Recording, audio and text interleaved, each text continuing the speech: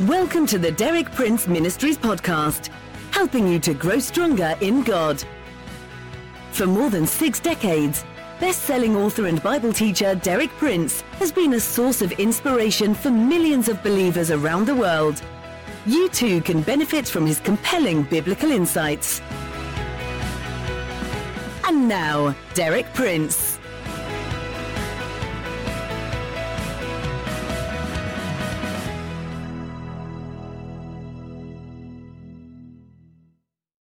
We'll continue this week with the theme that we've been following for the last 2 weeks, where to find security. In my talks last week, I showed you that the Bible reveals a place of total security. It's described in Psalm 91, verse 1. He who dwells in the secret place of the Most High will rest in the shadow of the Almighty. And then the following verses tell us that this is a place of complete protection from every kind of harm, evil, and danger. So there is a secret place of the Most High. If we can find in it and dwell in it, it's a place of total protection and total security. I also showed you last week that there is a hidden door which leads to this secret place, and that hidden door is the cross of Jesus. On the cross, Jesus identified himself with us in our lost and fallen condition. He took upon himself our guilt, our condemnation, and all its evil consequences. He paid the final penalty. He died our death, and then he rose again. And when by faith we see ourselves identified with him in his death, through the cross, we pass out of the realm of the temporal and the insecure and the impermanent. We pass into a different realm. That's the hidden door to the secret place. Paul said, you died, and your life is hidden with Christ in God. That's total security. We're with Christ in God. We're in that secret place where no evil can reach us or touch us. The door is the cross. And then last week also, I spoke about certain specific forms of security that are thus made available to us. I spoke about emotional security, protection against fear and worry, discouragement and depression. And I spoke about a kind of security that protects us against people's tongues, against criticism and misrepresentation. Today I'm going to deal with another practical and important form of security, financial security. In all periods of human history, men have always been concerned about security in the realm of finances and material possessions. In recent years, the pressures of worldwide inflation have greatly increased this concern and have made it continually more difficult to find satisfactory forms of investment. One very obvious result has been the dramatic increase in the value of gold and to a lesser degree of silver. Also precious stones and other collector's items. People are investing in these because they don't feel secure about most other forms of investment. I happen to know of a wealthy Arab from one of the oil-producing nations. I have a friend who's a personal friend of this Arab. My friend told me that this Arab only feels secure if he has $100 million available in ready cash.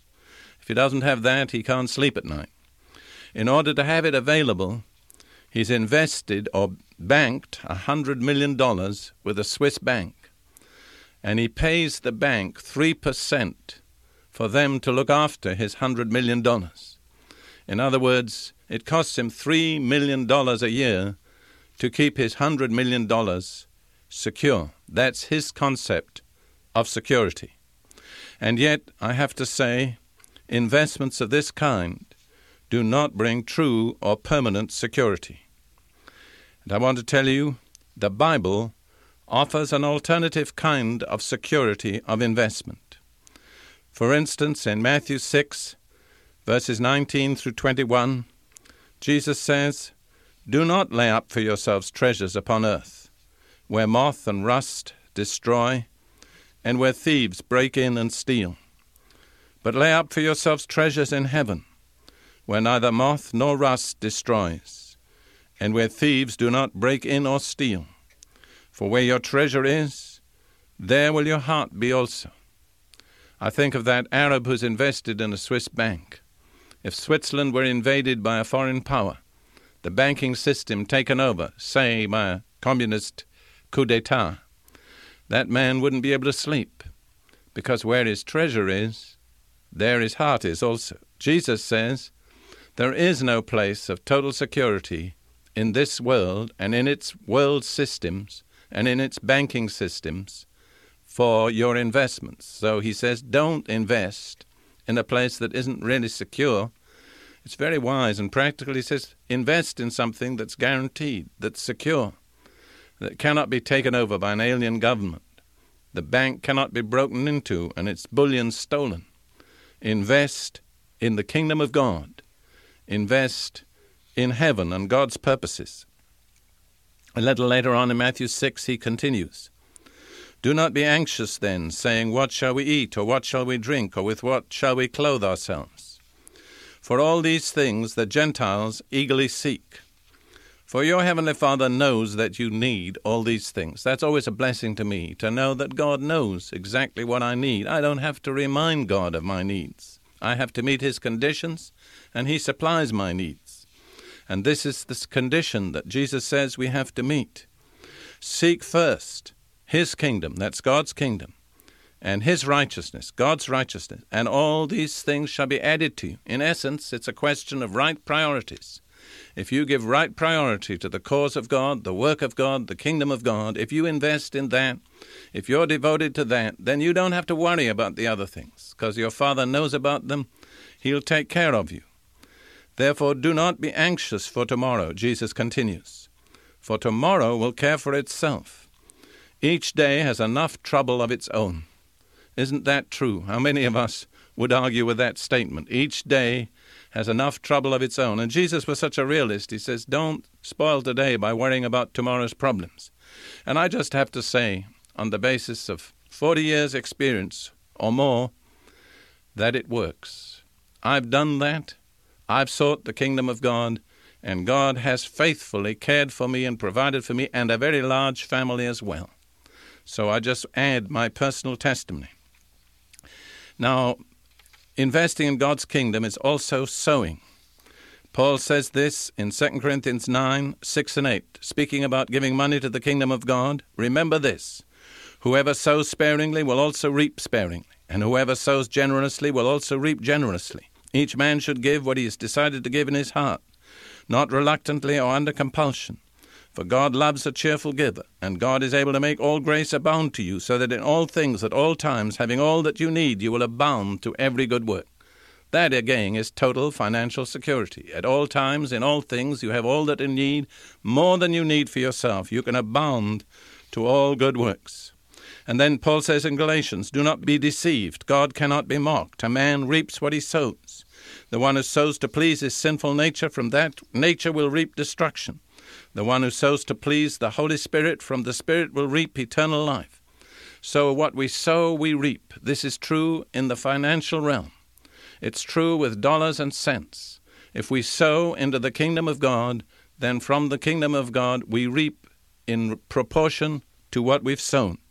In closing this talk, I just want to point out to you the contrast between the two kingdoms. That's the kingdom of God, in which we're invited to invest, and the kingdoms of this world. This is stated in Hebrews 12, verses 26 through 28. At this time, God's voice shook the earth. But now he has promised, once more I will shake not only the earth, but also the heavens. The words once more indicate the removing of what can be shaken, that is, created things, that's earthly kingdoms, so that what cannot be shaken may remain. That's the kingdom of God, which cannot be shaken.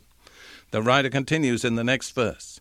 Therefore, since we are receiving a kingdom that cannot be shaken, let us be thankful and so worship God acceptably with reverence and awe.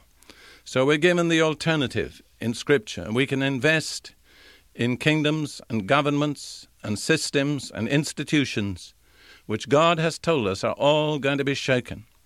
And in the last decade or two, we've seen many institutions shaken.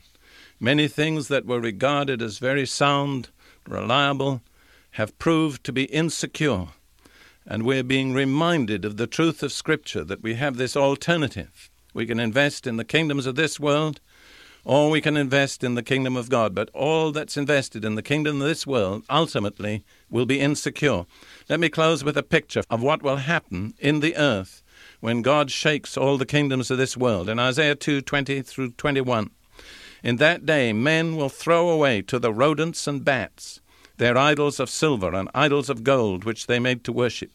They will flee to caverns in the rocks and to the overhanging crags from dread of the Lord and the splendor of his majesty when he rises to shake the earth.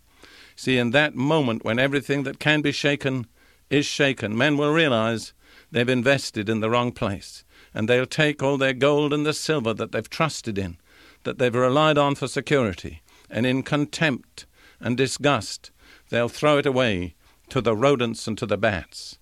So my advice is, don't invest in something that ultimately is insecure. Invest in God's kingdom.